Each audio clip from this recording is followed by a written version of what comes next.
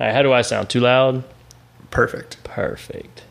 All right, we're live now. That's what we're saying. Mics are hot. Mics are fucking hot. All right, so don't here's get too what I'm close and none of that stuff. All right, right. what do you think of Mr. Goodman? All right, so here's what I'm thinking. At some point, you will be producing multiple podcasts, either by yourself, for other people, for whatever. They'll be coming into, the Ingalls studio to sit down with the mics and time to record their podcast. So what I think there needs to be, and there's a couple ways I see this going. Either Solo Insider can be, I feel like that should just be the brand for this umbrella of an organization, maybe, or At least initially, or even. And when I say umbrella, I mean more like the providing this service to people. Right, Would be the Solo Insider. sure. So then maybe you need an umbrella corporation above that. That is the podcast umbrella. That is, produced by Ingalls, whatever. Right. Create kind of the parent company. Yeah, that really does the podcast. The production company. Production work. Right. And I don't know if they have to be separate, but I feel like having a branding on that production, because then the Solo Insider podcast Right. can then be a Ingalls production. It could be an Ingalls production. My only concern there is and that's the thing. I think you're right, because I see Solo Insider as really just a stepping stone. Not that I'm trying to shit on my very first company. I like the idea and I want to go as far as I can with it, but the point in it, it's just my way of starting. It's my way of doing the first natural thing to becoming an entrepreneur. What do I know how to do, and I'm doing it. So from there, I don't know. Maybe this company will go a year, maybe it'll go 2 years. I have no idea there. But I want to make sure that every step we're taking is creating a future, if that makes sense. Like that everything we're doing is in furtherance of bigger goals than just this one. And I agree. And that's where I kind of think having this company that's there, that's kind of this umbrella to say, I'm going to, if the production stuff takes off, awesome. I have this company here and they're going to start producing. Again, let's say other firms like, well, I want to do a podcast. And they'll, if I listen to your podcast, I think I could do a podcast. And you're like, well, all right, pay me X amount, I'll produce it for you. So how big do you think the market is for that? But it depends on how well podcasting goes. Right. Well, and I think my assumption, I get a lot of joy from doing this. Like right now, I feel like a fucking schoolgirl. Like I am giddy. Awesome. Like I got to put my gear together. I'm sitting here talking to the mic, and I love it. Like I really enjoy it, and I hope. Fuck hope. Like I'm gonna keep doing this whether people listen to me or not. I'll come chat with you any day of the week. Yeah, we'll sit here and do this on Tuesday night whether anybody wants to listen or not, because it brings me joy. But so I feel that I will continue to do this, and perhaps I might enjoy helping other people do it. But the question comes up. It's not that much work to create these types of things, I don't think. At this point, at least, we haven't really gotten into mixing and editing, and I think that's going to be some of your back end. But I've read enough about it that we can play with it, figure it out. There's a good number of podcasts that are going live in an hour or two. Yeah. So they're doing all of their mixing and editing within an hour or two and going live. And I think there's two ways. There's two schools of thought. Some of them, they do a lot of the work right now. Like let's say that we were doing this podcast together right this second to go live later. Or to put it up. What we would do is we'd have at least one other person in studio with us managing the mix. They would be over there turning things down, turning them up, sending different feeds if we needed to bring someone in on a Skype call. These are all things we could do ourselves, but it's going to take a lot of our attention away. It's going to become a very difficult process. That could be something that, again, so let's say I learned how to do this stuff as well. Right. You or I could do you're podcasting. Right. I hop on there, I mix. We have someone else come podcast in. Either one of us can hop on there, mix, do whatever we need to do for them. I can tell you right now, just sitting here doing this, I would love to get like a movie podcast going, hang out and just chat about movies for like an hour. There are tons of people that I think would just be like, oh, I would love to just record this. Dude, I would absolutely listen to you talk about movies. That's what I'm saying. If anyone came in here and was like, hey, I hear you guys are making podcasts, I want to make a podcast. That's something I want to say. Done. Cool. Come on in. We'll schedule you for Thursday afternoons at 4. Yeah, and then all of a sudden you have a group of people coming in to podcast. Right. And there is one of the things I looked at recently. You can pay, I don't remember how much it was. It felt relatively reasonable. And they create the intro for you. Like it's like, doo-doo-doo-doo, and it's someone talking. Like it's like, this week's on the podcast. Like, you know, kind of like the rated R guy. In there, yeah. Like, in a world. In a world. Oh, man. In a world. Yeah. This is awesome. So they create that whole thing for you. They talk. They say the name of your podcast, who you are, what you're going to be doing. They will even record like interludes. Like let's say you have an interlude that you want to use from time to time. You can throw that in. Like we'll be right back after this, you know. And they put some kind of music in there. Because I spent a lot of time I probably spent 3 hours listening to 5-second clips. Well, a lot of times it was 3 to 5 seconds because I'm like crap. But hours just listening to music that I would want to use for the podcast. It's incredibly difficult. I think you probably would have an ear for it because we need something to intro with that we're not going to get sued for. I mean, I think a lot of it comes down to finding just people who play instruments. Like, hey, well, that'd be cool. But I think initially, I have a friend who does makes a bunch of he has like a full like professional soundboard and like. So I mean, what plays would guitar, plays bass, plays drums, like comes in and does all his own recordings. What would it take to get like a 30-second intro? Probably a text message, maybe a phone call. You know people, I like that. So yeah, that's certainly a goal I think that's possible. But then it comes back to what would people be willing to pay us for that? And because we don't have to just make it start small. I mean, you could be like pay $50 for an hour at a time. Maybe make it something just minimal, just so it's like all right, that's worth me walking over there to try out just to grow. And then the demand increases, the price increases. Just like anything else. If all of a sudden it's like, look, I only have so much time in a day. I can't just go hang out for an hour while you talk on my equipment for $50. Sure. All of a sudden it's like, all right, $1,000 and we'll set you up for the month and we'll do 4 podcasts. Right. It's like, okay, now we're getting somewhere. Now all of a sudden we have, $500 a month. You get and we'll do everything for your podcast. We'll mix, you come in, record, we'll produce, we'll get it ready to go. You can listen to it, send back critiques, and then we'll 2-week turnaround. You'll have your podcast ready to go. Right. And then all of a sudden, something goes there. And maybe not. Maybe we just say, look, we just record it for dirt cheap. Doesn't take us much time. But a couple of the podcasts are doing really well. Even if it's not one of our podcasts. Someone else's podcast is just killing it. We may get sponsors. Well, right. But at that point, who owns the content? You got to contract the hell out of that. Because they own the content. They can take this podcast and walk out the door.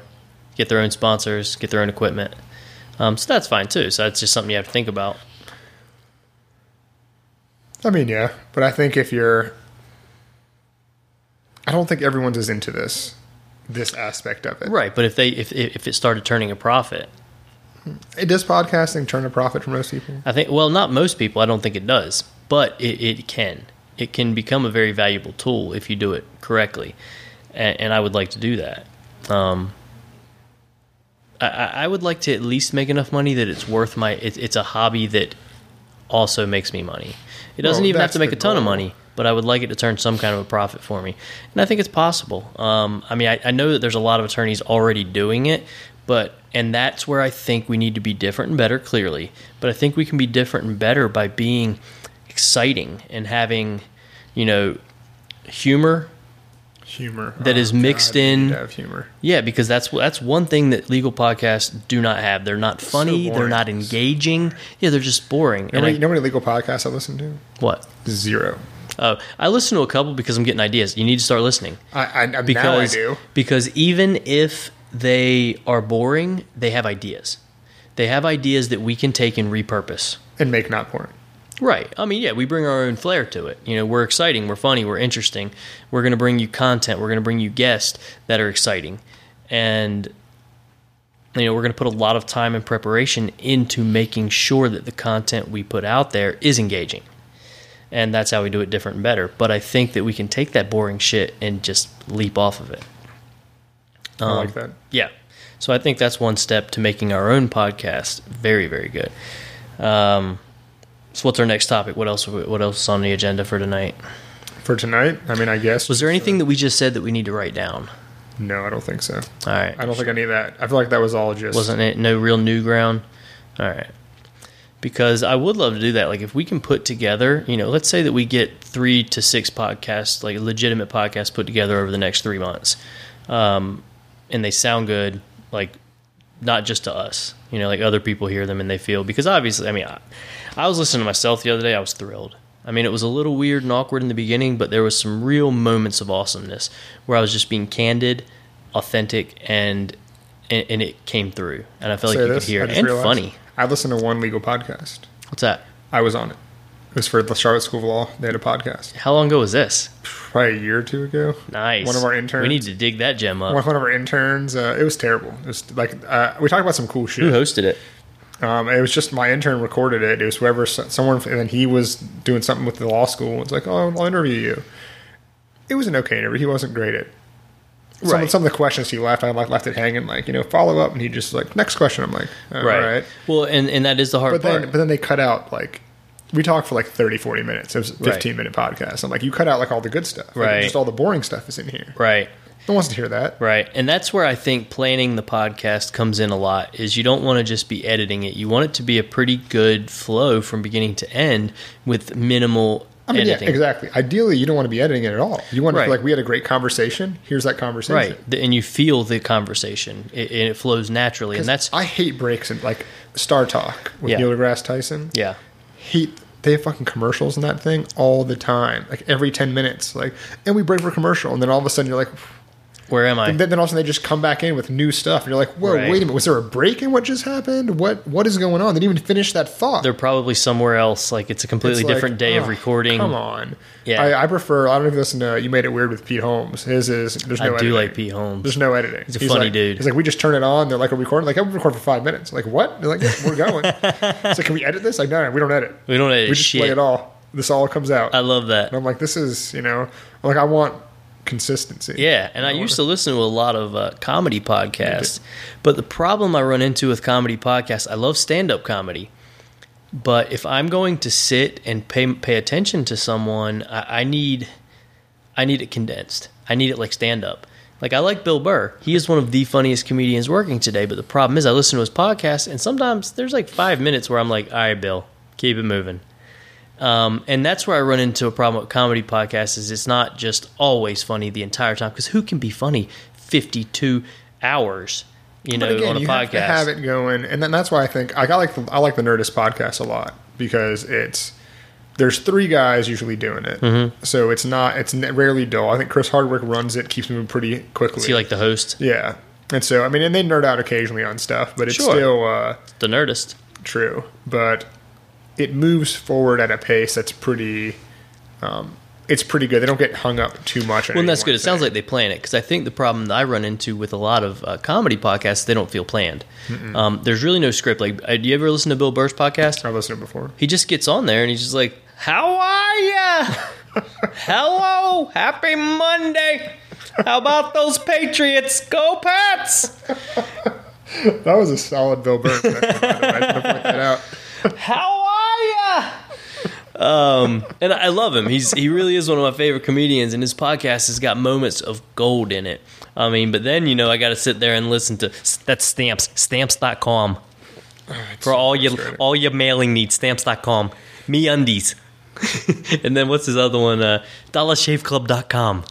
That's DollarShaveClub.com. I don't mind having like a little side intro. Like, I know the nurse does it all the time. They'll do like a 3 to 5 minute just intro before each episode. If it's recorded 2 weeks ago, then like the day before it's released, it's like, so this week on the Nurse Podcast, I have... Right, here's what's going to be going on.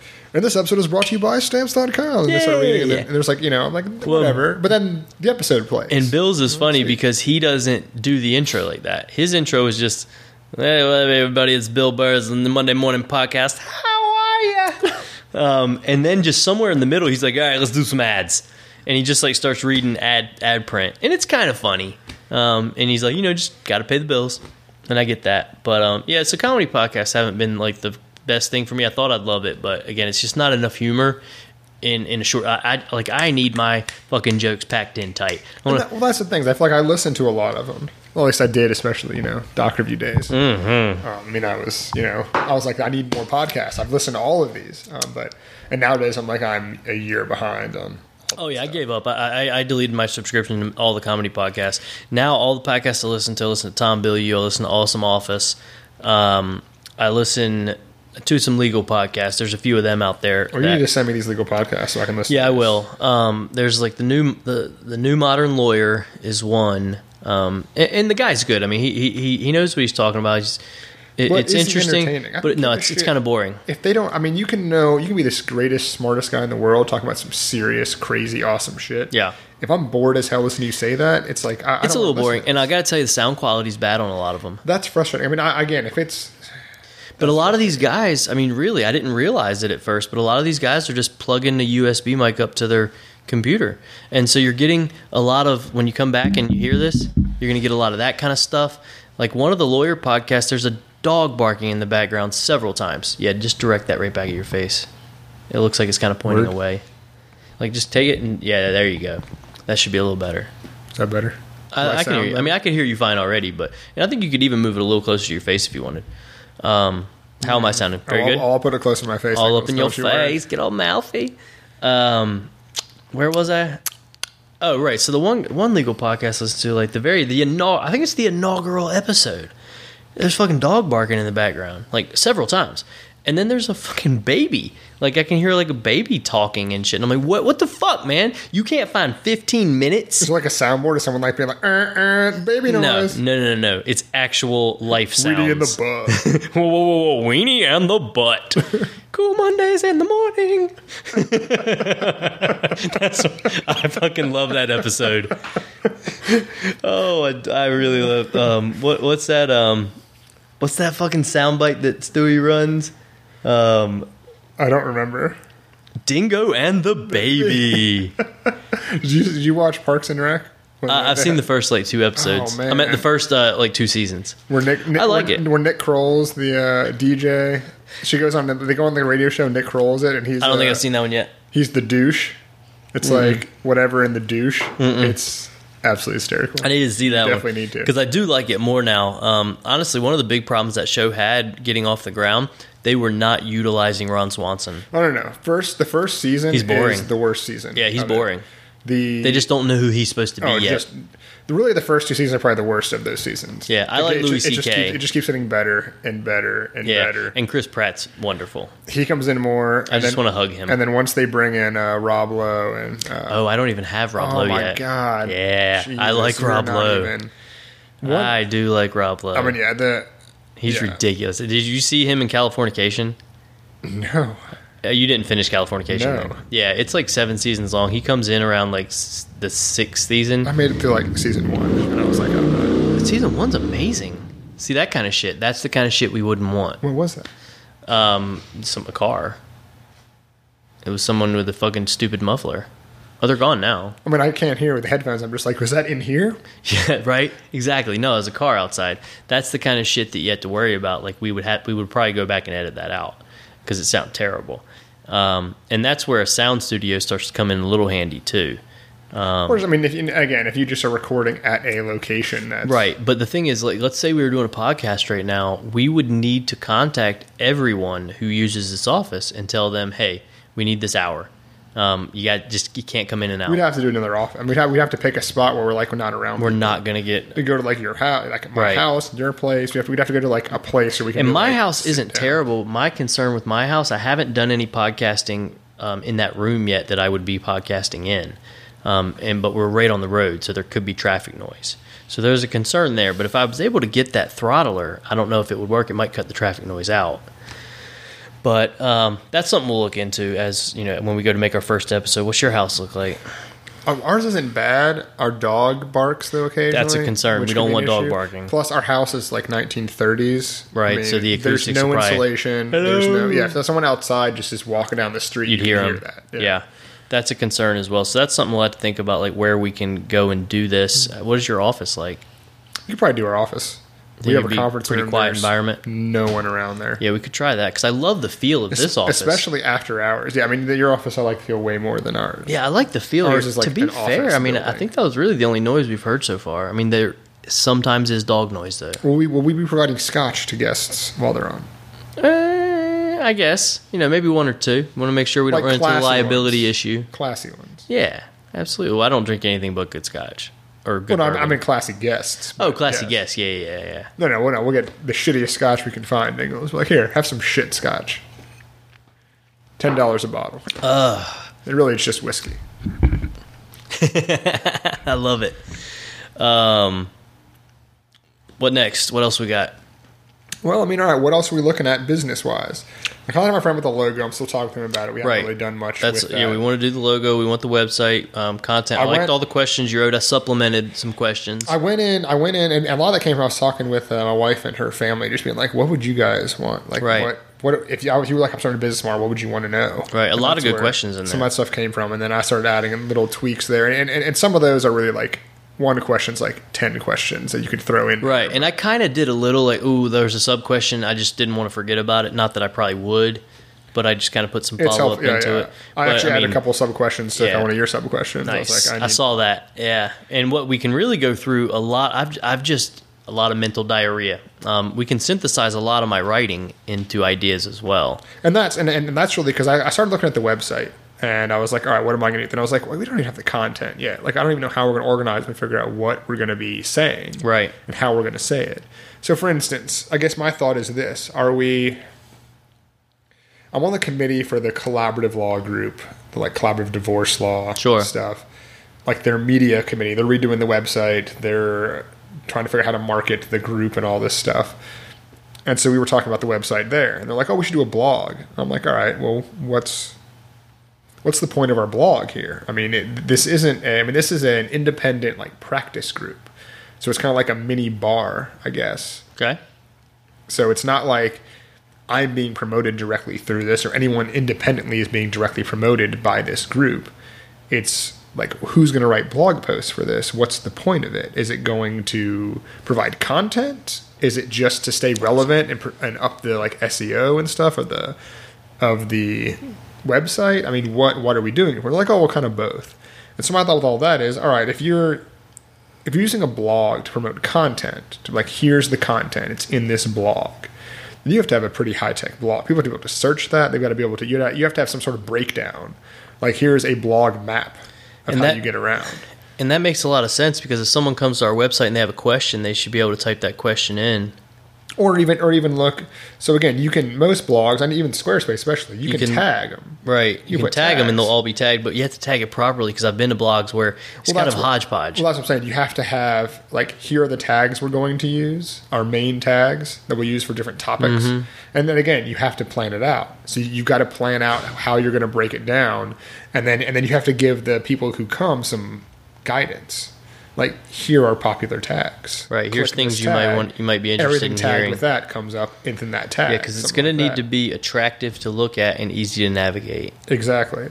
But again, I think the other side of that is, do you just have content-heavy website and then just do we want all the answer to those questions on the website directly? Do we want some basic information on the website with then the blog answering each individual question? I think at least a little bit of both. Back up. So have some of the content on the website and some on the blog? What are you talking about? Well, what I mean is, okay, so if someone comes to the website homepage, what's it look like? Is there content on there? Is there information about how to start a business on that homepage? I think that there is an overview of who we are, what we do, kind of our unique selling proposition is right in your face. Like who we are, what we do, why we do it, or why we do what we do, who we are, and what we do. All right. And so then, after that, what's next? So how many pages? So are we going to have then a about each of us on there? Are we going to have an about on the homepage? Well, no, just like on another page. Yeah, at some point, I think that we you have to be able to figure out who we are. Okay. That's important because we're not, we're selling ourselves more than we're selling the product. If people don't trust us and they don't find us credible, they will never give us money, and they won't even give us time. So that's initially our business model relies on them giving us time. We have to get them engaged in wanting our services before they'll ever give us money. So we have to create content that is All right, good so and actionable. where is that content? I think, well, what do you, rephrase the question. So if I'm on the website, okay, so for instance, our website for our business, sure. our law firm, if you click on family law, there's a breakdown. There's divorce and separation, and there's parent coordination, and there's equidistribution. Like, what are these things? What's alimony? Don't How lean does too it far work? from the mic. What's alimony? Well, that's okay. These are that things work? to keep in mind that I learned. So let's say, so you're on a website, all of these things are on there, and there's a description, and they're not huge, like a couple paragraphs, just like a basic piece of information about what does alimony mean? What is divorce? What do you need to know about divorce separation? What do you know about child support? What do you know about child custody? And then we have a resources page that we're still building, and the goal is to have the resources page actually have articles written by us about these individual I don't topics. necessarily think we break down like that because we're not. I think we break down more. I'm not sure, but that I think that's a little too structured.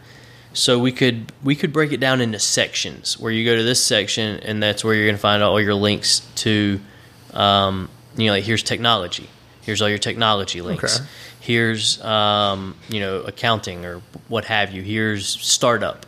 All the resources you're going to need to, mail off to the Secretary of State, mail to the bar, yada yada yada. Those kind of things. And then on the home page we could have links to popular topics.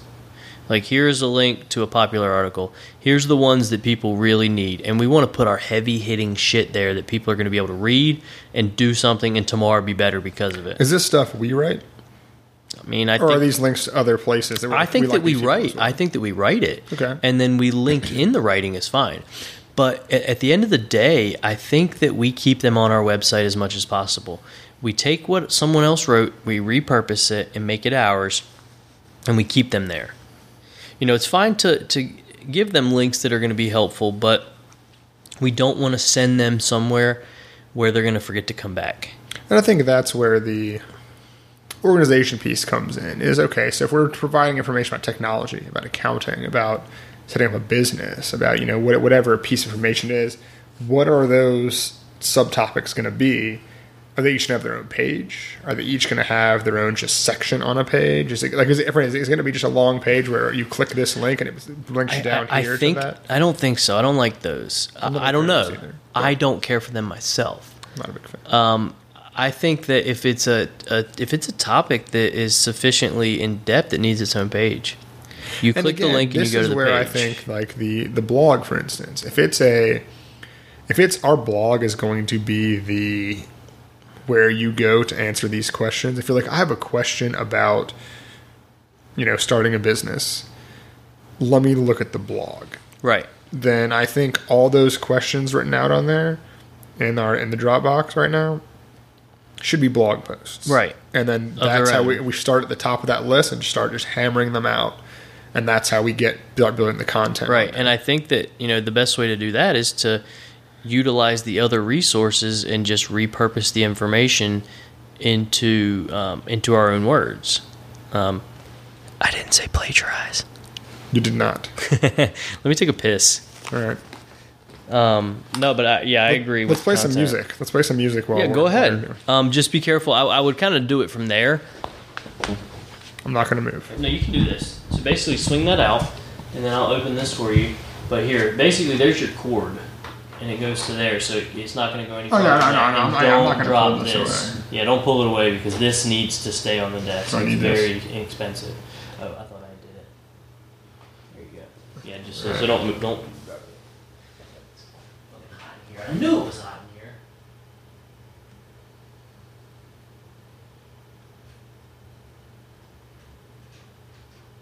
Man, you got some stuff going on here. The final countdown.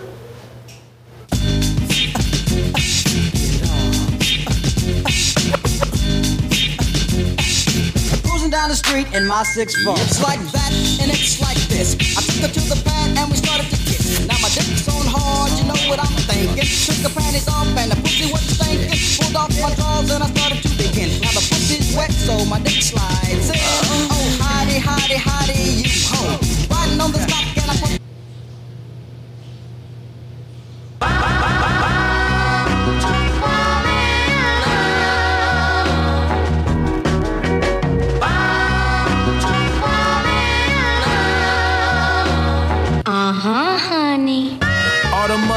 niggas lame and you know it now.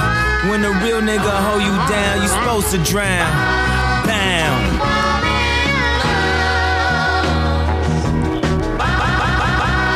Bound. Honey. What you doing in the club on a Thursday? She said she only here for a girl birthday. They order champagne but still look thirsty. Rock forever 21 but just turned 30. I know I got a bad reputation. Walk around always mad reputation. Leave a pretty girl sad reputation.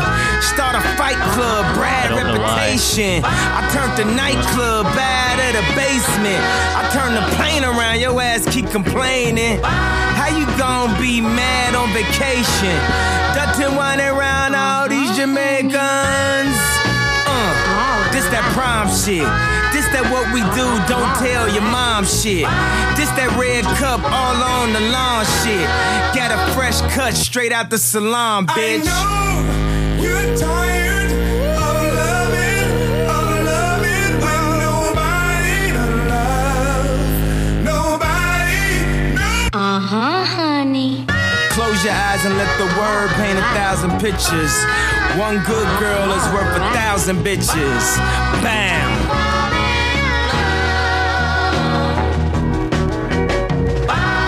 Bam. Honey. I wanna fuck you hard on the sink. After that, give you something to drink. Step back, can't get spunked on a mink. I mean, damn, what would Jerome think? Hey, you remember where we first met? Okay, I don't remember where we first met. But hey, admitting is the first step. And hey, you know, ain't nobody perfect. And I know, with the hoes I got the worst rep. But hey, the backstroke I'm trying perfect. And hey, yo, we made the Thanksgiving. We made the Thanksgiving. Maybe we can make it to Christmas. She asked me what I wish for on my wish list. Have you ever asked your bitch for other bitches? Maybe. Well, hello there. Did I get louder? No, you sound good. Okay. Thought I turned my mix. I think I turned my headphones up. That's why I feel like I'm louder. Got YouTube on here? Yeah. First page right there right there in the middle. Entertainment. Where? Second level up to the right. Yeah, right there. So this video's hilarious. Hilarious. And then Seth Rogen and James Franco made an exact These things get replica. hot. Made an exact replica of the video. Oh, nice. So I'm gonna pull that up right now.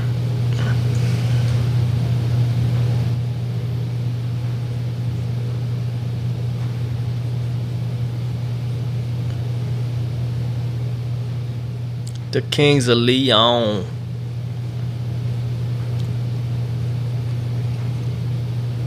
All right, I have a feeling this recording when we listen to it is going to be loud.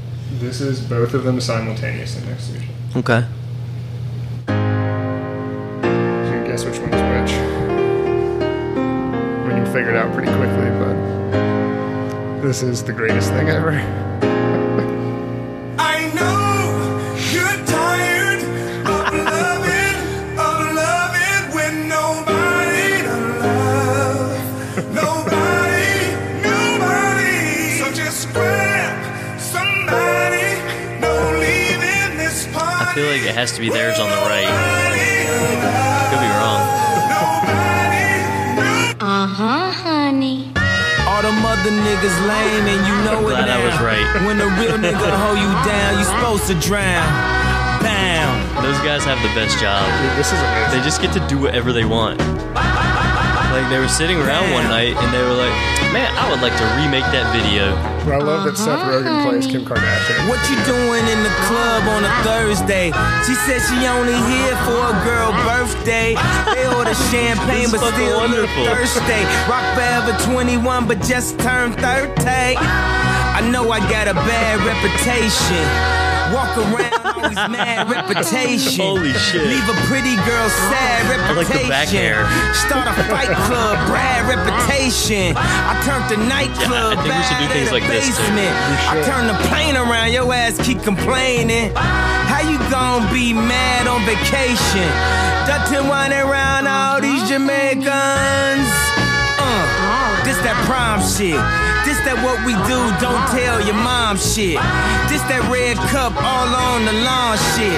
Got a fresh cut straight out the salon, bitch. We're tired of loving. I don't even know this song. So I know it from this video. That's how much I know this song. It's from watching this video. Honey. Close your eyes and let the word paint 1,000 pictures. One good girl is worth 1,000 bitches. Bam. Bam. Holy shit. Honey. Like, is he like banging her? Is that what we're seeing? After that, give you something to drink. This is ridiculous. Like, I can't believe they even made this video. I know, the video What alone would is you Rome Like, I think? And the song is terrible. You remember I mean, when we honestly, first like, met? Okay, I don't remember where we The first Seth met. Rogen video is but better. It is. hey, admitting is the Because it's first like, step. it embraces the silliness. You know, ain't nobody perfect, and I know with the hoes I got the worst rep. How recent But was hey, this? the Like, backstroke I'm trying less to than a year ago. perfect. Hey, yo, we made the Thanksgiving. So Who's that hey, singing? maybe we can make it to Kanye. Christmas. No, but in the background, I She know it's asked Kanye. me what I wish for on I my know if wish there's anybody list. famous. Have you It's ever a asked your sample. bitch for other bitches? I kinda wanna see him We could wreck. still make it to the church steps. But first, you gon' remember how to forget. Jim's all strung After along the all highway. these long ass verses. I'm I love tired, this. you tired, Jesus I wept. know you're tired of loving when nobody. I like how she's always kind of just gyrating. The entire time. Yeah. I like how Seth Rogen goes and does a little extra, like, It's a little more spastic. When nobody They really do have an amazing job.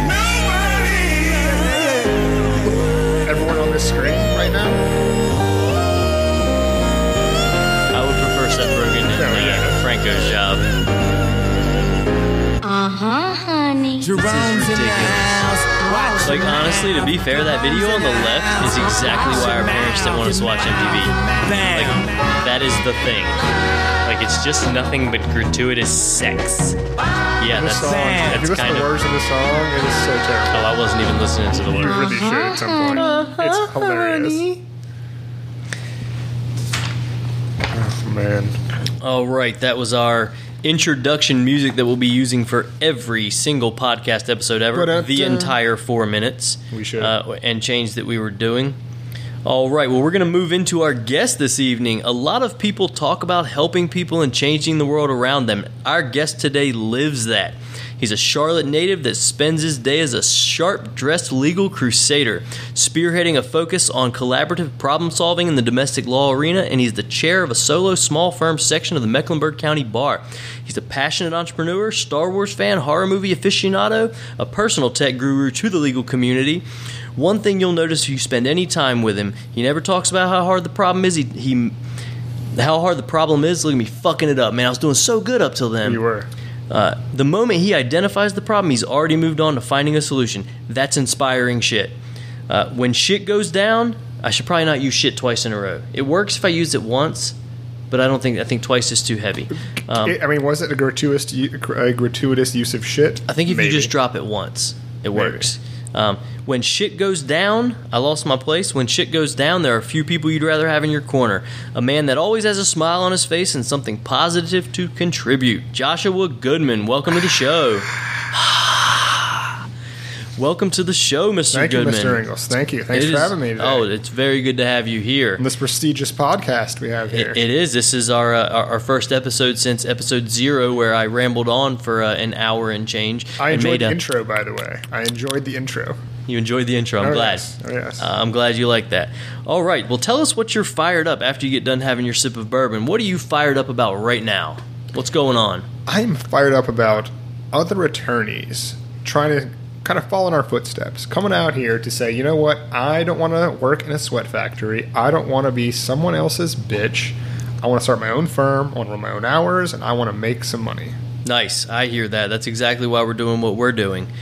All right. So you spent some time early in your career as a small business consultant. What drew you away from that? Why did you choose to become an attorney?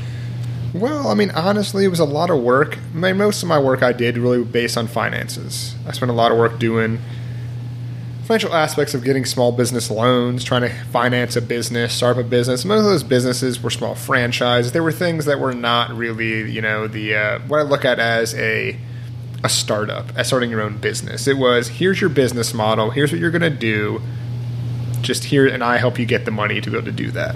So going to law was more of a goal for me to get out of that world to help people actually do something.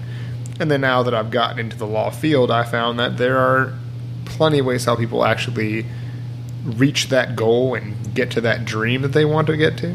They want to own a business. They want to run something themselves, which is kind of what I wanted to do. I want my own stuff. I want to do this myself. And I think that that's kind of what drew me into the legal field in general, was really more of the business side of things. And the rest just kind of happened once I got into law school and started practicing different areas of law and seeing how things worked out. The rest of it just kind of fell together. Right on. So was there any one moment you could point to that said, hey, I'm going to go be an attorney, or was it just kind of this gradual shift? Well, I do remember, actually, in like 8th grade, we had this, it's kind of like a little mock trial deal. It was like a history class. And I have no idea what the trial was about at this point. But I remember I got picked to be a jury member, and all I wanted to do was be an attorney.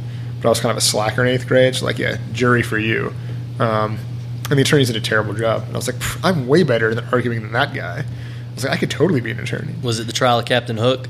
No. It was some history-related incident. I don't even know. And then I went to college and was like, no, you know what? I'm not going to do law. I'm going to go pre-med, science, math. Those are my things. Got the organic chemistry. Was like, nah, don't want to do that. Turned back to law. 8th grade came back to me. I was like, done. That's what I should be doing. Nice. Relied on that old moment. All right. So far, outside of appearing on my podcast, what has been your greatest personal achievement? There have been so many.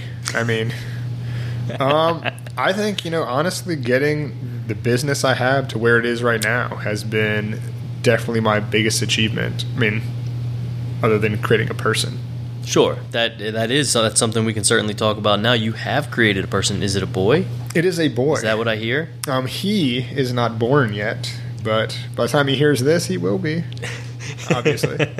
You could take it and put some, phones up to Jory's belly, I would think. I don't know how receptive she's going to be. I don't want to traumatize the child. Calm down there, buddy. Yo, fuck your baby. I plan on saying that in every episode now. That should be your tagline, your catchphrase, right? Fuck your baby. Fuck your baby. Oh my god, Dingo and the baby. The dingo and the baby. I can't. We need a soundboard. I feel like we really do need a sound. I want that sound that they make. What is it? Oh shit! What is that one thing they say? Man, I don't know. Whatever. It'll come back to me, and I'm just going to scream it into the mic when it does happen. All right. So you're essentially working for yourself now. You've partnered with an established family law attorney, right? That's right. Okay. Was that a situation where you stepped into a machine that was already in motion, or was there some substantial reorganization that happened? I mean, it was a complete reorganization. I mean, I came in really just doing some part-time work at first for her. She needed someone to help kind of do some organization work, help with a little bit of law stuff here and there. I was trying to get some of my own thing going anyway, doing some criminal law, doing some defense work in the appointed list. So I kind of hopped in, we're doing some part-time work, and then eventually we got to the point where it was like, why don't we just partner up? And then I kind of, took the reins. We're like, all right, here's how we're going to reorganize our entire business, our brand, our website, our everything. And we went from, I started working with her in a little one-room office, working at a table, to now we have, I guess, like 5 offices in our like office space and like a moving we up. actually have a reception area, and we have a conference room and a break room, and we have a copier, which is a step up. I know. Yeah, very nice. We're pretty legit now, Ingalls. We're pretty legit. All right, is this the first job where you work for yourself? Absolutely. Tell me about that. You face any different challenges in being your own boss for the first time? I think being my own boss wasn't that difficult to do. I mean, there was more motivation, I feel like, on my end once I started getting things going, because again, it's my business. You know, the effort I put into it, I get the direct benefit of any extra work I put into this business. So it made it a lot easier, a lot more motivational for me to actually put that time and effort in. Really, the difficulty I found has come being someone else's boss, because Well, and that's something we're headed toward in a moment as well. I mean, I'll let you kind of lead the way where you want. No, that's good. Go We're into that. definitely going to go to there. I mean, yeah, being my own boss, I did not find that difficult. I thoroughly enjoyed being able, and again, I had a business partner, so it was never like it was just me alone. I always had someone else there. But as far as the business stuff went, me and her would discuss stuff, but that was really my area of expertise, Sure. I guess. So did you encounter any productivity or issues with time management without having, a boss of your own? Not really. I mean, I think early on, I don't think I put enough time early on in some of the right areas, I think is what I found in retrospect. I don't know if it was necessarily a productivity issue on my part at the start. I think it was more, I didn't spend enough time marketing myself. I spent a lot of time trying to build this business and I want to make sure our branding's there and make sure our website's there and make sure we start looking at marketing and start trying to get clients. But people want to know you. If I don't know people and they don't know who I am, no one wants to come to me. I just got a client the other day who came in because he'd looked at all the stuff about me and read about what I'd done and talked to other people, and that's what got him to call me. So if people don't know you, they're not just gonna come as, oh, I saw an ad on Google, so you must be good. Sure. Just is not as common these days. So was family law a practice area that you gravitated toward early in your career? Tell us about that. There are two things I knew when I came into law school. One was I'm not doing litigation. The other is I'm not doing family law. That is definitely going to show up on the recording. Nice. All right. So you said you were going to do two things, and one of them... I knew I was not doing litigation, not doing family law. All right. Worked at the public defender's office for a semester while I was in law school. Found, you know what? I like litigation. This is kind of fun. I took a trial practice course in law school. Had a nice trial with a partner. That guy was a scrub. We should have won. We should have won. Well, to I'll be say that fair, right I mean, as a mistrial, that's true. The state's probably not going to retry Mr. Diamond. Is that his name? How do you remember State that? v. Diamond. Well, to be fair, it's a little easier You because I found it. just saw it. As I was purging the other day, I just came across it and threw it in the trash. As you should have. So yeah, State v. Diamond, Mr. Shea. So I decided that litigation's fun, stressful but fun. I think I'd like to try doing that. Okay. And then I started doing criminal law, and then just started, worked with an attorney who did family law. Got a little experience on some of her cases. Started getting a few of my own. Was like, well, I guess it's there. I'll start doing it, and it just kind of clicked. I mean, I just got along with clients. I feel like I'm able to work well with most clients. And also, the difference in family law is it's very emotional. It's really based on this. You're talking about splitting a family up generally, especially if there's children involved, and people get pretty emotional talking about a failed marriage, and that's everyone sees it. So being able to keep people focused on their goals and not getting drawn off course, which everyone, people start getting petty. You start getting into that stuff, everyone gets petty and starts fighting each other about everything. As that happens, you need someone to really kind of focus on keeping your goals in mind and actually getting you to a place where you're doing things that are going to benefit you long run, not just doing what the initial thing that comes to your mind as, oh, I want to get this person back, or I want to make sure, it's like that. If you start getting into that mindset, nothing positive's happening there. Sure. All right. So we touched on it a moment ago. You have a couple of employees at this point. Now that you're someone's boss, what kind of challenges did you face becoming the leader of a team? The biggest thing I never really thought about, and I thought would be just easy, is kind of the firm culture, which is a difficult thing to describe. I mean, so when do people come in the morning? When do they leave in the afternoon? What's your policy on, oh, can I dip out a few minutes early? Or I got this work done. I don't have anything else to do today. Or I got the stuff I need to get done today. I'm trying, how much time can you spend for lunch? I mean, for me, I'm like, I'm going to do whatever I want. If I want to leave early, I'm going to go. If I finish what I need to finish, I'm going to go home. If I'm like, I'm going to go home early and go see a movie, and then I'm going to come work on it later, and I absolutely agree there. That's definitely one of the things I really faced in becoming a leader is initially I didn't really think that. I thought leadership was just something that leaders did when they were called upon, and it just kind of came naturally, and I couldn't have been more wrong. When I hired my first employee, I just kind of expected that I would give her some guidance and she would do what I wanted. And that certainly isn't the case. You really have to, past leading by example, I discovered that you have to really put policies and procedures in place and make them feel like they're part of the team moving forward. And that was a real big struggle for me, as I didn't know how to do that.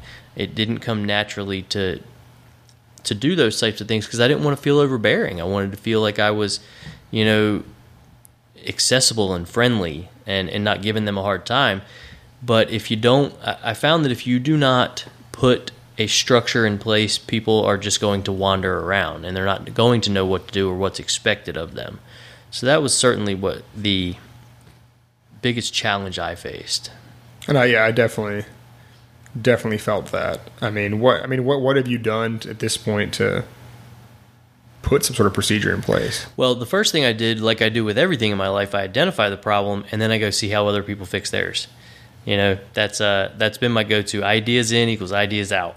And I went and I digested leadership books, how to be a leader. There's a wealth of information on that subject. And I did that and I made long, I spent time writing about it, making lists of my own things I wanted to do. And we put together a policies and procedures handbook. It's only 4 or 5 pages long right now, but it says, here's what you do when you show up in the morning. Here's how we answer the phone. Here is what you need to do when someone calls and they have this type of problem. I've given the employee, a guideline for what her duties are and the types of things that she can expect, or he, if it becomes a he, can handle on their own. Because one of the biggest things I was realizing is my employee was, instead of being a case manager, my employee was becoming a receptionist. They were taking messages and giving them to me, when really what I was looking for when I hired the position was someone to manage the clients so I don't have to. And that's what I'm looking for. I wanted someone to outsource the work to. I don't need to update the client every time something happens on their case if it's not an important issue. And that's what I've done now is I've empowered my employee to handle that situation on their own. Know what's going on with the case, know how to effectively communicate that to the client without me having to speak to them. Because that's the reason I pay you. I pay you to take work off of me so I can do things that are more important that only I can do. And it wasn't happening on its own, so I had to put in procedures that would tell them what to do and empower them to do it. Give them the ability to feel like they can step out and make decisions on their own, and give them the proper training to ensure that happens. So, it's always going to be a work in progress, but... As any business is. Sure, but it's really all about figuring... don't reinvent the wheel. Don't sit around twiddling your thumbs trying to figure out how you're going to be a leader better. Figure out how great leaders became great leaders and listen to their advice, and it'll happen a hell of a lot faster. So that's what I did. That was the thing that really helped me move from not knowing what the hell I was doing. Not that I know what I'm doing now. But again, that actually brings me to another point. Is another thing I learned through this was when to just let go and just say, this is not working out. This person's not right. I think that's a really good topic to bring up, because that's something I have encountered as well that's been very difficult. Is at a certain point you've been with someone for a while and you feel like maybe you can get them into a situation where they will work, but sometimes people just don't work with your culture. And that's that brings us into another topic, not to keep piggybacking, but I think that's one of the things that I wish I knew when I started my law practice. Was when I started out, I needed a mission statement. I needed a why. Why are we doing what we're doing, and what are we doing? Who are we and what are we doing? Because when you don't have that, it's very difficult to bring people in and keep them all on the same page, because they don't know what you're doing. They don't know why you're doing it. You know, you're just another business that's trying to turn a dollar. And when you do that, every time you hire another employee, you're just creating more and more people that don't know what the focus and the mission of the company is. And then trying to implement that in reverse is infinitely harder. Yeah, and and I mean, you have to make sure the job you're hiring for is what you want. I mean, I know we ran into an issue where we hired an employee, and the job that we were looking for just was not what we thought we needed. Right. Like, what we ended up hiring for was not what we needed. And it was a weird situation where we're like, you know, before going in, we're like, oh, this is what we want. This is what we need. We need this person. This is the type, we need somebody to do this, this, and this. And then, so was it a situation where you feel like you hired the wrong person for the job? oh, yeah, definitely. Okay. I think the person we brought in, and again, I don't think it was even the wrong person for the job. I think it was partially that we were looking for the wrong job. So you were trying to create a position that you didn't actually need. Yeah, like once we got the person in there, and, you know, we had some issues here and there, but I think part of it came down to the fact that the qualification of what this person can do and what they're good and bad at did not meet what our firm needed. And some of those things that they were good and bad at that we were looking at, I mean, so for instance, we hired our second employee. We let our employee go. We hired another employee. The other employee we hired, completely different job description, completely different, really, I guess, authority of what they're required to do and what we're asking of them. Sure. And it's been fantastic so far. Right because on. We're like, all right, we actually have someone doing what we need to be done, as opposed to just, oh, this is what everyone else does. We think we should just have someone to do these things. And we're like, we don't need anyone to do some of that stuff. Right. It's a big learning process, and a lot of mistakes are getting made. Very similar to what happened over here. You know, we knew we needed someone to come on board and work for us, but we didn't know what the hell they were supposed to be doing. We really just wanted them to magically show up and make our lives better. And I mean, don't get me wrong. We all want that? Yeah. I mean, the fact that someone's answering the phone for me makes my life better to start with. But that's one of the things I think that's important for any business owner when they're hiring their employee, is to have a clearly defined mission, who you are, what you're about, what you expect from them on a day-to-day basis, and can that person ever be a part of your culture? Because everyone is very different, and some people just are never going to be able to work in certain cultures. So I think it's very important to take your time in that interview process and figure out who you're bringing into your life, whose face you're going to have to look at every day. So that's certainly something that I have learned along the way by making the wrong decisions. All right, so one of the things we talk about frequently is technology, and we hear a lot about how it's transforming the practice of law. What kind of changes are you seeing? What are you excited about? Well, there's a lot of stuff I'm looking at right now. I mean, obviously as law practice management software increases, that I'm excited about, because, I mean, it should all be in one place. Everything should be in one place. We don't need 35 programs. You don't need, I mean, the fact that we still have to mail things for service is insane to me. The fact that fax machines even exist anymore is also insane. Well, and I don't even know that they exist. Is anyone actually getting a fax on the other end? Or are we all just emailing the faxes to each other when we could just be sending an encrypted emailing email? it? Done. Right. Yeah, there's much easier ways to do it. I mean, I think the flip side of my excitement about technology is my fear about technology. Well, and that was going to go into my next question. Are there any dangers of more technology-based law firms? There is. The danger level, it just increases exponentially. The way I like to explain it is this: the easier it is for you to access your information and everything you want to access, the easier it is for anyone else to do it. If it's all in one place for us, it's all in one place for them. Exactly. But again, so that it comes down to, what does it mean to be all in one place? So I'm less concerned if it's all in, you know, MyCase or Clio or some Rocket Matter, whatever the other programs are. If it's all in that program, great. That program, all that information is stored in a server with armed guards and Mission Impossible shit going on in there. So I'm not worried about that. My concern is if I can just swipe your iPad and pull up all your, my case information, Right. that's probably an issue. So what do we do about that? There are lots of things you can do.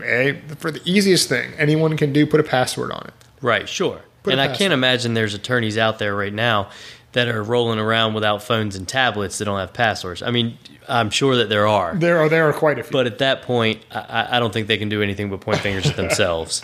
I mean, it's, again, most of the hacking, quote unquote hacking that happens is Right. not some guy in a basement sitting there with 35 computer screens figuring out your password by entering some algorithm or something. It's you just left your phone in a cab and someone picked it up and Right. you didn't lock it and they have Right. access to all Basically, your you left your information. car door unlocked and someone stole it. Exactly. Yeah. It's that stuff. That's how it happens. Sure. So You put didn't- passwords. You didn't have the club on your steering wheel. Exactly, just a deterrent. Again, even a password. Nothing is the only way to be completely safe is just turn everything off. Right. I mean, just not to use it at all. Exactly, and But that's like, not going to happen. My brother has that mindset. He's like, I don't want my stuff out there. Sure. I'm like, well, I love having all my stuff out there. I mean, there's plenty of property in West Virginia he can go live on, off the grid. But for the rest of us, what is there anything that you could say that would really resonate and help people to protect their technology? Because obviously we're moving in a direction where clients are expecting emails, they're expecting everything to be digital, and just ease of use. I mean, I keep hard files of almost nothing. I show up at court, I open up a tablet, and it's all linked to my computer here. So what can we do to ensure that we're not going to get compromised as much? I mean, again, the easiest thing to do is just be knowledgeable. I mean, understand what it is you're doing. If you're just like, oh, I have the cloud, and you know what the cloud is, well, go read about that real quick. I mean, you can Google, it'll take you 5 minutes, and you'll know more than you probably ever need to. Just having a basic understanding of how some of this stuff works will give you enough information to know what you need to do. Generally, have decent passwords.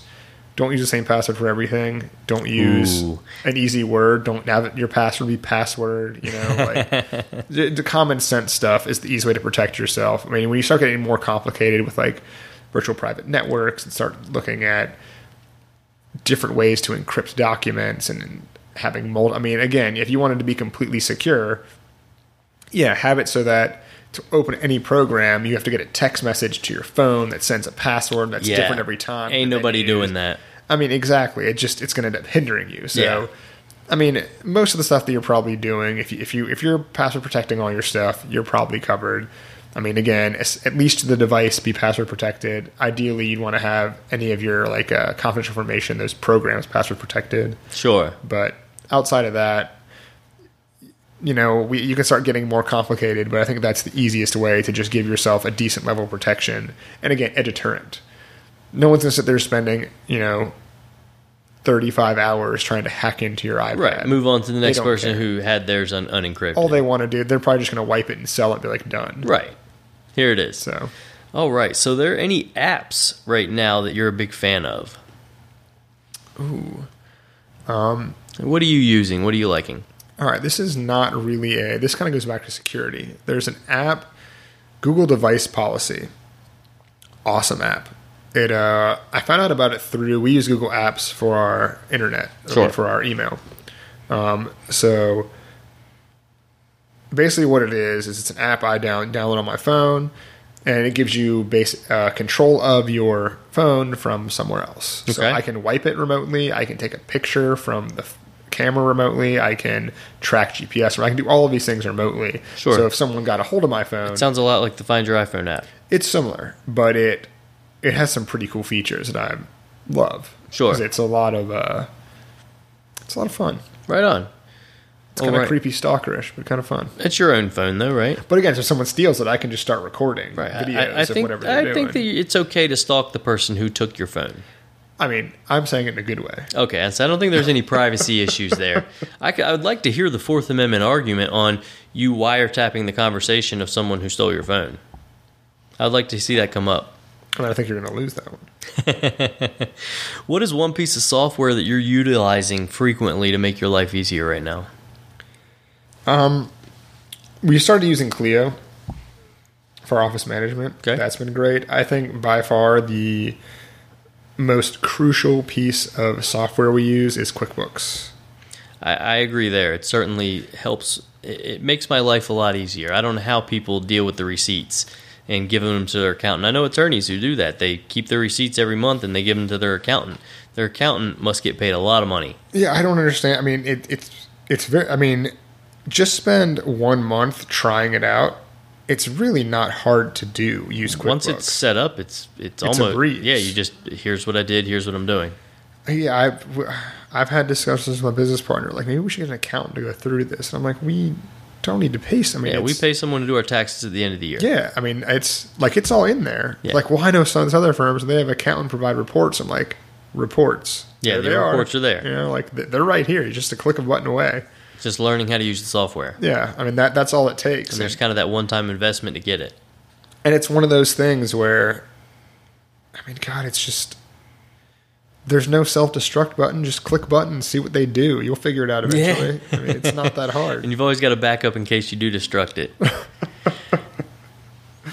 All right, so we're gonna move down and kind of do some rapid fire questions here for you. All right. I just kind of want to hear your answers as they come. Is there one attorney that you've been really inspired by during the course of your journey? No. Not one attorney that you can look I at who don't inspired know. you. That's I a mean- terrible answer. One attorney who inspired in the course of my journey. Yeah. I mean, there have been multiple that I've looked at pieces from. Okay, I'll say this. I haven't followed any one attorney's. Here's what I'll answer to that question. We'll edit all the bumbling. Most attorneys, nice. Most attorneys that I would look up to or say, oh, that Sure. person's a great attorney. I rarely have I seen any of those attorneys actually practice or something about and I'm not them even that do concerned. it. I'm just inspired by them, and they've kind of helped you. I feel like it's more of a most attorneys that I'd say I look up to. Okay, for instance, attorney I guess I've relied on most directly, definitely Anne Marie, Sure. by far. I've never seen Anne Marie practice law. Sure. I mean, I have very little as well, but I don't even know that it's necessarily seeing them practice law that has to inspire you. It's seeing the way that they manage their practice, the way that they network, the way that they create their persona in the community, I think is more important to me than maybe the way that they practice law. But I feel like that's less of an attorney thing and more of just a business person. Sure. thing. I mean, I hear that. I mean, I definitely look up to Anne Marie just as a business person. I mean, Right. Networking, meeting people, knowing how to promote yourself and your business in a way that, like we said before, if people don't know you, they're not going to refer business to you. Right. They want to know who you are. Like, I refer business, I'm like, oh, I know this guy. He's a good guy. He's a good attorney. I like him. I respect him. I will send clients that way. Sure. I'm not going to send our clients to the guy. They're like, oh, I like him. He's a good friend of mine, but he's kind of an idiot and he sucks at law. All right, so now we're going to clip that last part in, theory, and I'm going to ask that question again. And that's okay. I mean, who cares? I'm just trying to get a feel for how we Fine, do Eagles. this. I'm just trying to get a feel for how Go we're going for to it. do this. Because basically, like, instead of, like, I don't know that anyone wants to hear us split hairs over, semantics. And True. fuck them. They should be listening anyway. We're amazing. We are amazing. But, what I would say is, like, because really what you really want to do there with a question like that when we're doing the quick answer is just give me a quick answer. Like, what I would say is something like, this person, I really like the way they do this, that, and the other. Let's go. So is there any one attorney that you've been really inspired by during the course of your journey? Anne Marie Pantasis has really been a person I look to for networking and growing a business. Right on. What is your favorite quote? I know you're right on the spot. It's hard. Sometimes you got to say fuck it. Sometimes you got to say fuck it. Is that a Josh Goodman? That is not me. I don't remember where that came from, actually, now that I think about it. That's a good one, though. What's your favorite book? My favorite book? I'm going to say Brave New World. Right on. Well, tell us a little about that. I don't know if I'm familiar with that book. Oh, man. Hey. It's a good one. It's basically a futuristic society where everyone is preordained to be a particular class. Sure. And fighting against that underdog story. Right. You know, all that. That sounds a little Gattaca-ish. It is. I do like Gattaca. All right. What did 9-year-old Josh think he would be doing 20 years later? Oh, my God. I thought I would be a soccer coach. Really? Mm-hmm. Right on. I had very low expectations of myself. Hey, I think the soccer coach is a noble profession. I don't know if it was necessarily Now, were we going to be doing 9-year-olds? Yeah. Okay. Like I was going to be coaching 9-year-olds. Yes. You very well may be in the next 9 years coaching 9-year-olds. Keep that in mind. I might. Your goals can be achieved. All right. What is one thing that you know for sure? I know that this whiskey is delicious. All right. What brings you the most joy? What sustains your happiness? Honestly, just working and helping other people. Being able to be involved with and getting to know people personally. Not just a quick 5-minute, oh, I helped you with this, done, move on. But Sure. like getting to know people is just rewarding. So this kind of goes into that, same question. What would you do if you had $1 billion, job-wise, that is? What would you chase as an entrepreneur? You wake up tomorrow, money's not an object anymore, and you can just go do whatever you want. Oh, man. I'd probably try my hand at writing, I think. Okay. Just because I'm not very good at it, but I like it. Sure. And I feel like if I didn't have to worry about making money with it, I'd try it out. I think that's most things in my life. I'm not very good at them, but I kind of like them. Yeah, I'd absolutely like to write a book as well. I'm going to go ahead and put that on the record. I will write a book. I'm leaning more towards comic books. I won't be writing comic books. I'm going to write a book. See, I'm picturing it more like a movie. Basically, storyboard a movie. Okay. And then all right, that's I like the that. comic book. I like that. Go the Pixar route. Just start making movies. Maybe. I like it. I mean, I'd like to do that, but that seems a bit ambitious. Joshua, I don't know that we think like that. If you're going to do it on the biggest scale possible. But if I can write it, I can make the comic book, then turn that into a movie. There you go. All right. Where is one place you'd really like to visit? Thailand. Thailand. Any particular reason? Food, man. I could eat there. Those beaches look nice on Vietnam, too. But that whole area, Laos, Cambodia. Well, maybe not Cambodia. But that whole area, I could go hang out and just eat my way across those countries. TV. Right on. I'd like to do that as well. What's one mind-blowing thing you've learned in the last year? In the last year. I learned some crazy science stuff. I'm going to lay that on you. Lay it on me. All right. So, I'm trying to think of which one I want to tell you. I had an epiphany recently in reading some Ooh, stuff. an epiphany. Big words. I mean, I guess it wasn't really my epiphany because I read it from someone else, but I'll pretend like I came up with Ideas in, ideas out. So I guess just as this is one of those, it's not a huge thing, but it blew my mind. Kind of like when I found out that when you're in outer space, you're not really floating. You're just kind of falling to nowhere, like in a circle. And my mind was just like, what? So they're not floating in space, really? They're just kind of falling around the Earth? It kind of just depressed hell of me that I found out that was the case. But I found, I always pictured a black hole, like, oh, if the sun became a black hole, the entire galaxy would get sucked in and we'd be goners. Sure. Well, the black hole would only have as much gravity as whatever it was that turned into a black hole. Sure. So if the sun turned into a black hole, we would not get sucked into the black hole because it would have just as much gravity as the sun. We'd just keep going around it, but we'd just freeze. I don't think I knew that. Super depressing, though. I was like, oh, that'd be crazy. We'd all get sucked in. It's this super force. So it's depressing to you that we wouldn't get sucked in? The sun is not have enough gravity to turn into a black hole, but just the fact that even if there was a black hole, like, if there was a black hole, how many million miles away the sun is, it would not do anything to the Earth different than what's happening right now. Except we would have no light and we would all freeze to the fact death. that the sun's gone, it would hurt us, but the black hole itself would not actually harm us directly. Yeah, I would assume by the time it went black hole status, we'd probably be dead anyway, right? Well, it'd have to expand and then implode. Right, and if I think that I'm pretty sure Neil Tyson told me that it's going to expand far enough, it's going to suck in the Earth. Yeah, anyway. it'll become a red dwarf and actually that's a little scary. Destroy. I mean, we'll be dead clearly by then. And that's kind of are you disturbed by the fact that the Earth's going to be destroyed at some point? A little bit.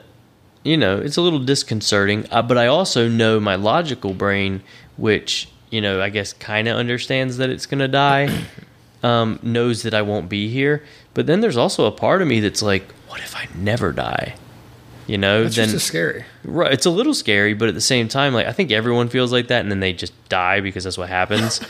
but there's a part of me that's like, you know, even if I could live, I would still get, you know, killed by the sun because it's just going to get all big and angry and kill us. But then I read a book by Peter Diamandis called Bold, and it talks a lot about 3D printing, and they really believe that 3D printing is going to take us off the planet. So by the time, really, realistically, they think in the next 100 years we'll be able to colonize other planets just with our 3D printing abilities. They made an EM drive engine, electromagnetic drive engine, which technically can't exist under the laws of physics. There you go. Like, basically, it creates energy. It's basically like a fan. If you put a ship, like a car, put a fan on it with a sail, so the fan is on the ship, and there's a sail, and the fan's blowing into the sail. Right. It's not going to go anywhere, because the energy being pushed from the fan is hitting the sail, so they're just going to sit there not going anyplace. Right. Well, basically, this drive does that with magnets, except it is moving. Right. And they're like, that doesn't make any sense. I love it. They haven't figured out why or how it's doing that yet. Right. So we'll see. If it turns out that like this is actually working, then should be able to travel to Right. anywhere, because it doesn't require fuel. So. Yeah, but the problem I think that we run into there, at least from what I can see, is that the universe is so big by the time... Oh yeah, we will never know. Right, we won't go. But honestly, it would take Well, 100 generations just Well, to that's get what to I'm a saying. point...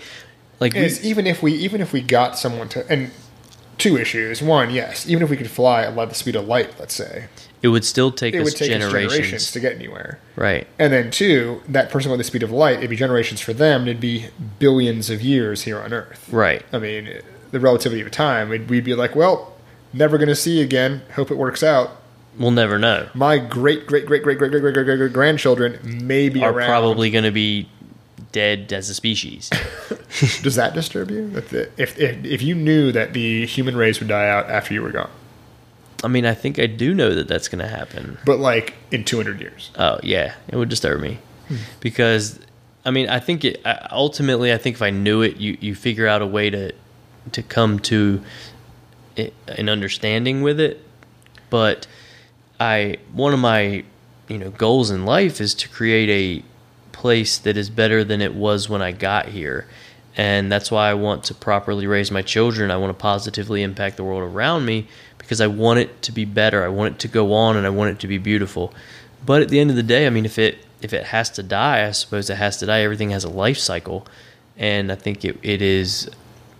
have you read the poem Ozymandias by Percy Shelley? I don't know that I have. You should, because basically the poem is about there was this like statue or just ruins found in Egypt or somewhere that had Ozymandias written on it, and it was clearly some like great king of like whatever era. No one knows who the hell this guy is Sure. or what it was. History forgot him. So that's what this poem's about. Like, this great noble king that now no one knows who the hell that Right. is. It's just some rubble in the fucking desert now. Yeah, Like that's I think we're all rubble in the desert at a certain point. well, that's kind of the like I'm going to change the world, and then Oh, right. eventually. Well, and that's my thought is I don't necessarily want to change the world. I mean, I like Steve Jobs' idea of I want to put a ding on the universe. I mean, it's huge, and he did. But at the end of the day, who's Steve Jobs? That's how it's all going to go down. But I think what he did is what resonates. His name might not resonate, but the things that he did with his life are going to resonate regardless. Part of that's just because I think the number of people that were touched by his actions. Right. So, I mean, I feel like you can have. So, all right, here's my counterpoint to that is if you have an extremely profound impact on 10 people, like Steve Jobs times 5,000 on just 10 people, Right. is that a bigger impact than having, this small percentage of an impact on everyone? I certainly think it could be, because the exponential force of that impact could resonate for a very long time. Obviously, we really don't know what the extent of humanity is going to be in the universe. I mean, if we're able to leave this planet and actually travel to another universe, another galaxy, what have you on a long enough timeline, I don't think it's even an obscene thought to think it could happen with the exponential technology that is present today. If we keep growing technology at the exponential rate that we are, I mean, in 20 years, what we can do is going to it's going to blow our minds, for lack of a better explanation. And so I don't think it's really that far out to think that we could travel across the galaxy. I mean, the time is always going to be an issue, the time and the distance. But humanity could certainly live on in that capacity. So I don't know how to feel about it. But I do know that what I can impact, there was a quote I read recently, and it was, if you can't measure it, it doesn't exist. And I really like that way of looking at the world, because that's why it's so hard, man. You know, if there's nothing that you can do about something, then it doesn't deserve time in your thoughts. You know, you don't need to spend a lot of time. That's where a lot of people spend their time with anxiety. Spend a lot of time thinking about things they have no control over. And so I'm trying to live my life with that kind of thought process. If I can't do anything about it, I shouldn't be spending too much time on it. And that is kind of why I come down to my mission of, I'm just going to do what I can to make the world better today. And I hope that does resonate out from me. But there is that dark thought of, hey, eventually I'm going to just die, and we're all going to die, and the humans are going to be dead, and dinosaurs are dead, Yeah, but I mean, again, I think it's equally as terrifying. Like, what if you just never died?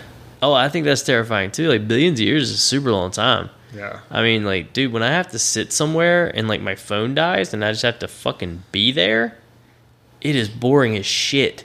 Can you imagine a billion years of your phone being dead? You would find some really creative ways to pass the time. You'd probably find some really creative ways to go all Bill Murray Groundhog Day and try to kill yourself. Yeah. Yeah, because, I mean, isn't there a theory that he was in there for like 10,000 years? That was the original script. Was that the original script? They written that in there, and then they changed it like that. So they kind of abandoned telling us that. Yeah. Okay. They're like, we'll just make it maybe 10 or just an unspecified amount of time. Right, it was unspecified. But can you imagine 10,000 years of, babe, I got you, babe? Oh my God. Right? It would get so boring. I feel like for a solid 10 years it'd be cool. I think after a year I would be very ready to move on. If you remember and retain everything, I would master that entire day in like 3 weeks. What I'm saying is, I would become so good at so many things. Oh, no. And that is what he ultimately did. Yeah. He decided to stop wasting his time bullshitting and manipulating, and he just started to learn, to create. And that's exactly what I would do. I would spend that time trying to make myself better. That way, if I ever got out of that fucking loop, I would come out and take over the world. Yeah. Because, I mean, especially if it was 10,000 years. Holy shit. You'd be crazy. Well, I mean, just think about think about that. But, they have these movies of, vampires, these immortals who live forever. It's like, you would be just... If you'd been around for, that long, you'd be a fucking crazy person. Seen some shit. I mean... To you, a day would be just a blink of an eye. You'd be like, fuck this. Probably sleep through a few of them. I mean, easily. The relativity of time. Once you've lived 10,000 years, what's a year? Yeah. It's like a month to me now, relatively speaking. Yeah. Think about it now. Years go a lot faster than they did when we were children. So much faster. I'm like, shit, it's almost 2016. I think we need to get back in grades. I think if we had a grade that we were in every year, we might respect the time that we're spending a little more. No, you know what does it? It's children. Yeah. And here's why. Because, again, for me, until, pretty soon, time just goes by. It's when I see friends with kids, and I'm like, holy shit, your kid looks huge. It's monstrous. When did this happen? It's like 7 feet tall. What was going on? For them, that's, they see that time going. Yeah. They're like, oh, yeah, it's kid's second birthday. I'm like, 2 years. You just had him. I thought you were still pregnant. Yeah. When's the due date? Yeah, I know exactly how that feels. Ugh, dear Lord. What does it all mean? Is that the next question? No, not even 47. A little bit. Where is the next question? that was a good one. So one of our questions went on for like 20 minutes. I loved it. It went on a sweet tangent. It was a sweet tangent. What is one movie that had the biggest impact on you? Oh my god! I know, it's a Poltergeist. fucking nice Poltergeist. way to come out quick with it. Definitely, and I was easily, and I'll tell you why. Tell me. I was like maybe 4 or 5 when I saw Ooh, that that's movie. too I was young. I was young, but that was the first movie. Like in the scene where they're in the when she's in the swimming pool and she's like falling in. There's like skeletons popping up. The audience Yeah, not finished. oh, It's yeah. all muddy and shit. That was the first time my parents were like, "That's not real," and I was like, "Wait a minute, what?" They're like, "That's like those aren't real skeletons." I'm like, I was just like, Were you able to grasp that? "Oh, this is all fake." I was like, "This is amazing." You were able to put that to bed right then. Right then it clicked to me, and I was like, nothing that I'm watching right now is real. So you weren't scared of it. This is, I mean, it still scared me, but I was like, I get it. And I was like, I love movies. This is the greatest thing ever. Okay. Granted, I did find out much later in life, in Poltergeist, those were actually real skeletons they used in that scene. Nice. So Your parents they lied to you. me. But even still, that was the moment where I was like, this is the greatest invention ever. Right on. I don't remember when my parents told me that movies weren't real. I'm relatively sure it was young. But the movie, if we want to go horror, the movie that really impacted me and ruined my childhood was A Nightmare on Elm Street. Oh, man, the original? Oh, man. I think it actually was 3. Okay. I think the first one I saw was A Nightmare on Elm Street Part 3. Johnny Deppless The Johnny Nightmare on Elm Depp one. Street. Well, he didn't make it past the He first did not one, make so it past spoiler the first alert. Spoilers! Spoiler alert. 30-year-old spoiler alert. We'd edit that. I think it was part 3, and I watched it with my sister and my cousin, and it just terrified me. And the real problem that came up is that up to that point in my life, when you were scared of something, you just kind of hid under the covers and went to sleep. And, so you hide under the covers and go to sleep, and yeah, Freddy Krueger's that's got you. when Freddy Krueger gets you, is when you're asleep. And that it really wrecked my childhood. I think that really is where my love of horror movies began, though, because once I was able to overcome... From your wrecked childhood? From my wrecked childhood. Well, it's a common theme in my life. Anything that really I have a hard time with and I struggle with, I'm not good at. Anything that I have a hard time with, I take it as a personal challenge. And I'm like, now I'm going to own you. And I think that's what I did with horror movies. Like, once I was able to overcome that, it became very pleasant in my life to watch those movies because I felt like I kind of made them my bitch. Like, I was able to overcome that fear. Now I own them, and now they bring me pleasure instead of torture. See, I love that fear. I'm like, if it doesn't scare him, I'm just kind of like... Oh, no, I do. I love it. And that's why I watch horror movies now, because I feel like a heroin addict. Oh, they terrify me. Most horror movies are terrible, and they're not scary Very at bad, all. yeah. But it's like that heroin addiction. You keep looking for it because every once in a while you get a good one. But you know what draws me to a lot of horror movies is they have twists in them. Sure. Like, a lot of them have twists. I love that. I'm like, yeah, I want to be misled. Like, that's why I really like short stories. Because they only give you, like, if you read a bunch of Philip K. Dick short stories, like weird sci-fi stuff, the story's so short that you only give it so much limited information that you start drawing all these conclusions. Right. You when have you're to reading. create the story yourself. And so you draw these conclusions, and they can be so wrong. Like, it leads you on this path, and you're like, oh, this. And you're like, then it just flips it over on your head. You're Yeah. like, oh, not this. not at all what I was thinking. Like, you got me. Right. You know? I love that stuff, man. So good. Yeah.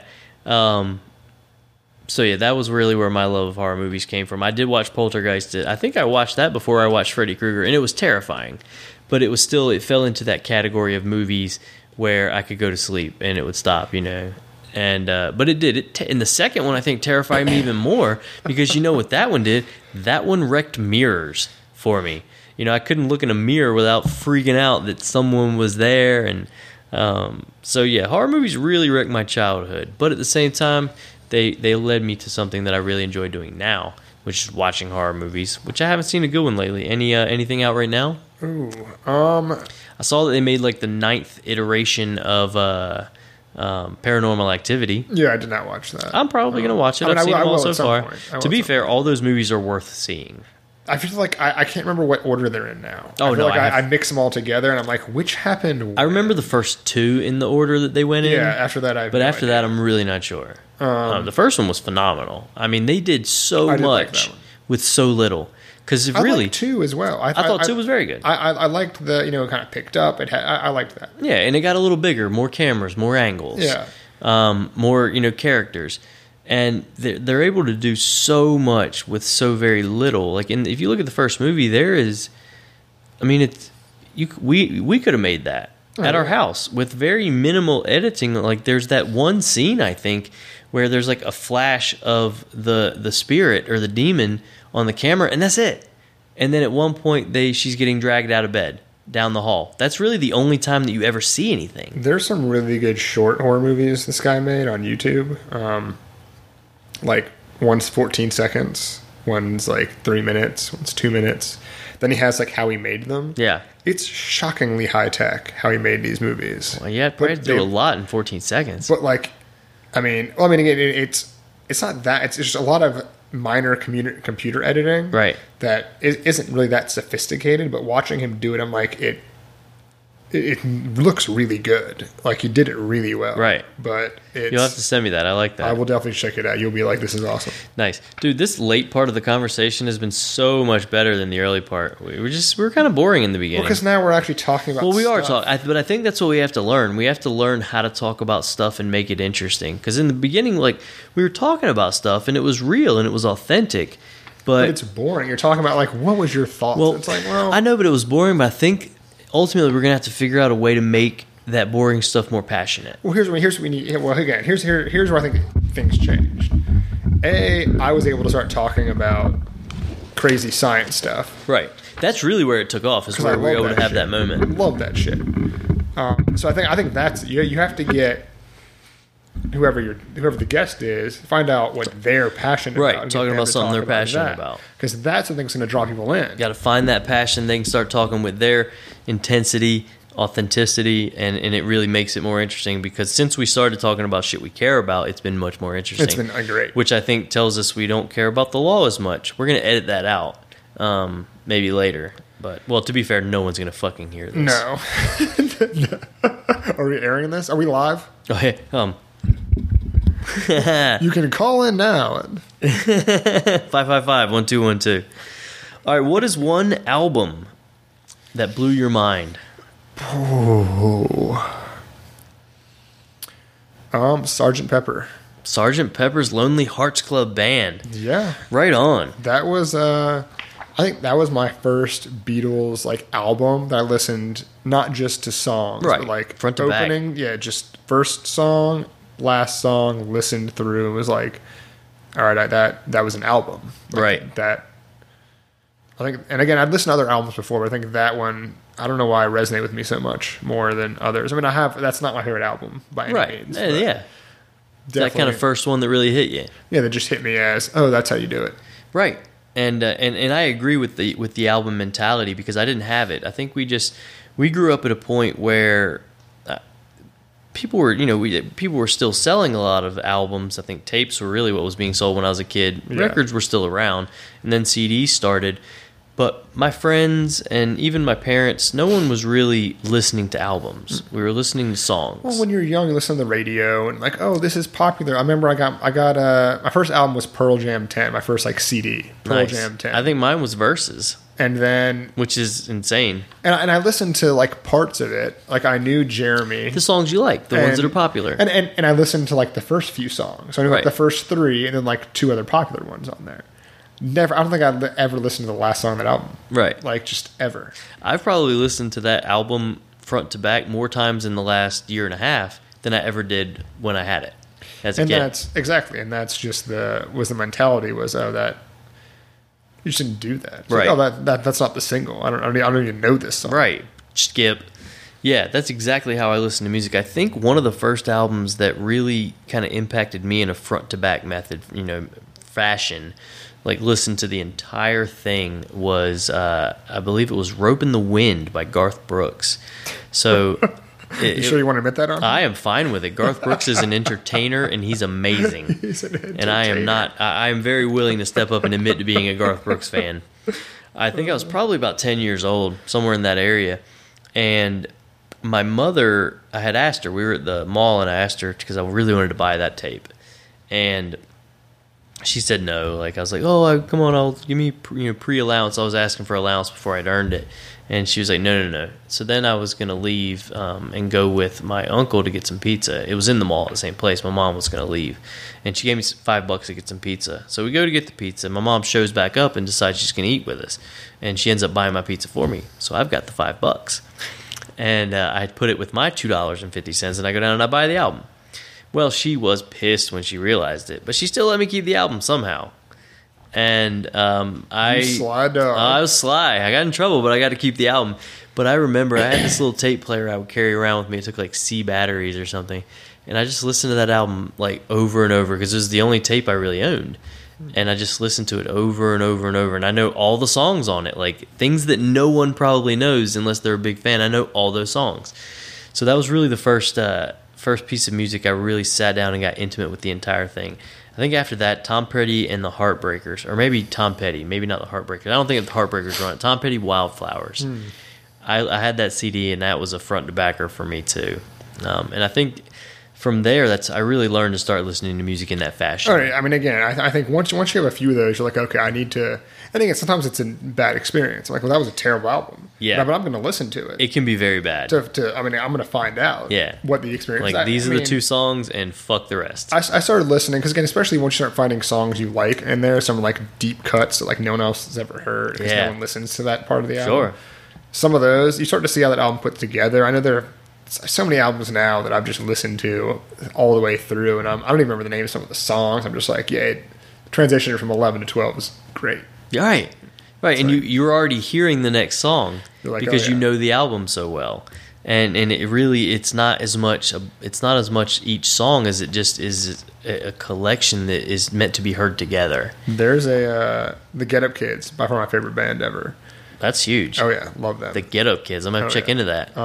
They have an album, Something to Write Home About. Definitely my favorite album ever.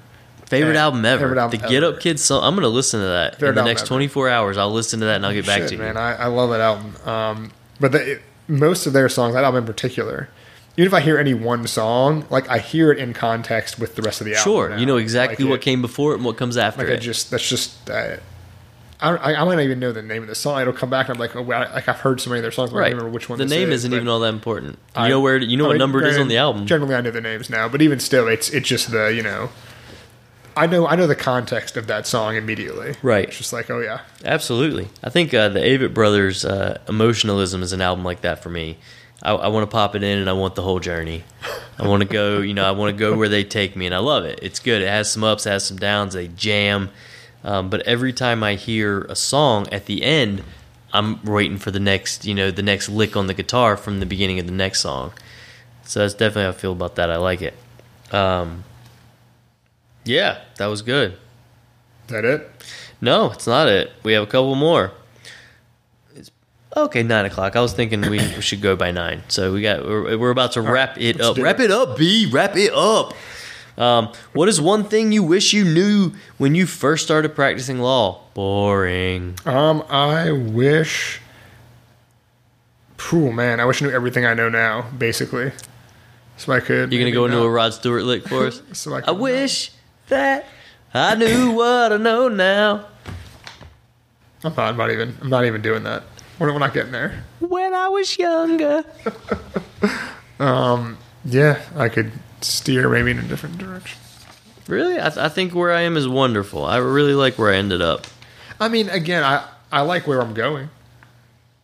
Right. But I mean, if we changed anything, I feel like it might fuck up the whole thing. Like, what if I went back and I changed one thing and then I married Sasha? Oh, it'd be terrible.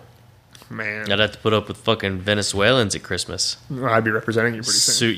You would be. It'd be super not fun. Well, dude, this has been a fucking blast. I've enjoyed it. I think we found out a lot of things about, how to do this a little bit better. We found out how to, what we don't like. In the beginning, we were pretty boring. We got to figure out a way to channel some intensity into that and some... All right, let's try it again next week. Some passion, yeah. Some passion into that. I'll let you interview me next week. We'll see how that goes. And because I got some nice. not safe for work questions for you, buddy. I'm good with that. All right. I'm good with that. I will come with some not safe for work answers.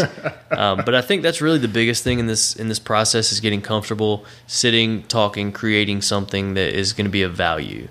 And because I know one of the things I run into is that, I realize I'm being recorded and I start bumbling a little and I'm not sure what to say and how to feel authentic on the microphone. But I mean, I don't think bumbling a little bit or not being, completely knowing what to say, I don't think is always a bad thing. I think part of it is we got to have. I'm getting the same text right now, by the way. Are you? Yeah. What does mine say? Are you coming home? I'm going to bed. It's not even 9 yet. Yeah. So, I mean, I think what we need to figure out a way to do is mix in the good shit. Let's chat, let's do things, let's get this going, let's talk about fun stuff we're interested in. Mix that in with the relevant stuff. Right. Teach me something. Yeah. So I think we need to, kind of prepare our shows, figure out, kind of get a storyboard together of where we're going, what we want to talk about. And, a lot of it's going to come. Regular segments? I think that's do you want to have when someone comes on, they know these 3 questions are being asked? I mean, I think so. And I like the idea. I've listened to some podcasts where they kind of have that, kind of rapid fire at the end, just kind of random stuff. And I think that's really where a lot of the fun stuff happens, where they just kind of throw out some really fun questions, get some conversation going. But we have to figure out how to also make that, 30-minute segments are usually what people want. People want something they can listen to on the way to work. Yeah. Kind of single dose, get it in, get it out type thing. So we have to figure out how to make them, size, miniature enough that they're good, but also provide value at the same time. They need to be able to come away from it with something that they can do that moment to put into practice. I think it comes down to who are we marketing this towards? Who's going to listen to this podcast? Why are they listening to this podcast? Right. I would guess people that... I mean, for instance, are people coming for you to listen to you interview different people, or are they coming to be based on who's being interviewed? I guess what I'm saying is, are they Bill Powers is on, so a bunch of the people are going to come listen to Bill Powers. I think that's a sell that Bill Powers is coming on, but I think that's fine if that's the sell in the beginning, but you want him to stay for you. Yeah. You have to be interesting with Bill Powers. It can't just be you asking questions to Bill Powers. You have to be providing actionable content yourself. You need to be talking with him. Yeah, they want to know not you. Just no one listens questions. to What the Fuck with Mark Maron because they're like, oh, Right. Who's the guest this week? And that's what I was trying. In the beginning, I wasn't doing a very good job of talking with you. I was asking you questions and you were answering them. And then I kind of realized, halfway in that I needed to start giving my ideas and things that have worked for me.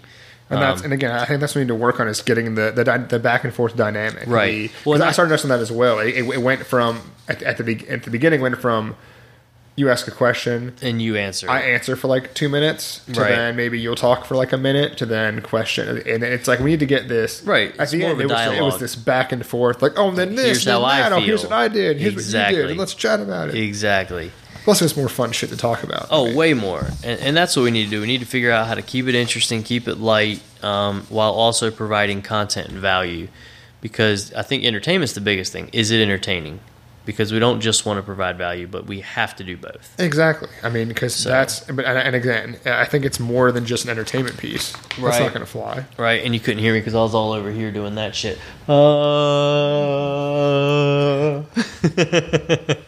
All right, well, let's wrap it the fuck up, man. So we've probably been chatting for a fucking hour and a half. It's been a while. Let's look. An hour and 42 minutes. 42 minutes. It's a solid episode. That is a solid fucking episode. So, yeah. Very good. Very good. All right, we're cutting it out. Peace. See ya!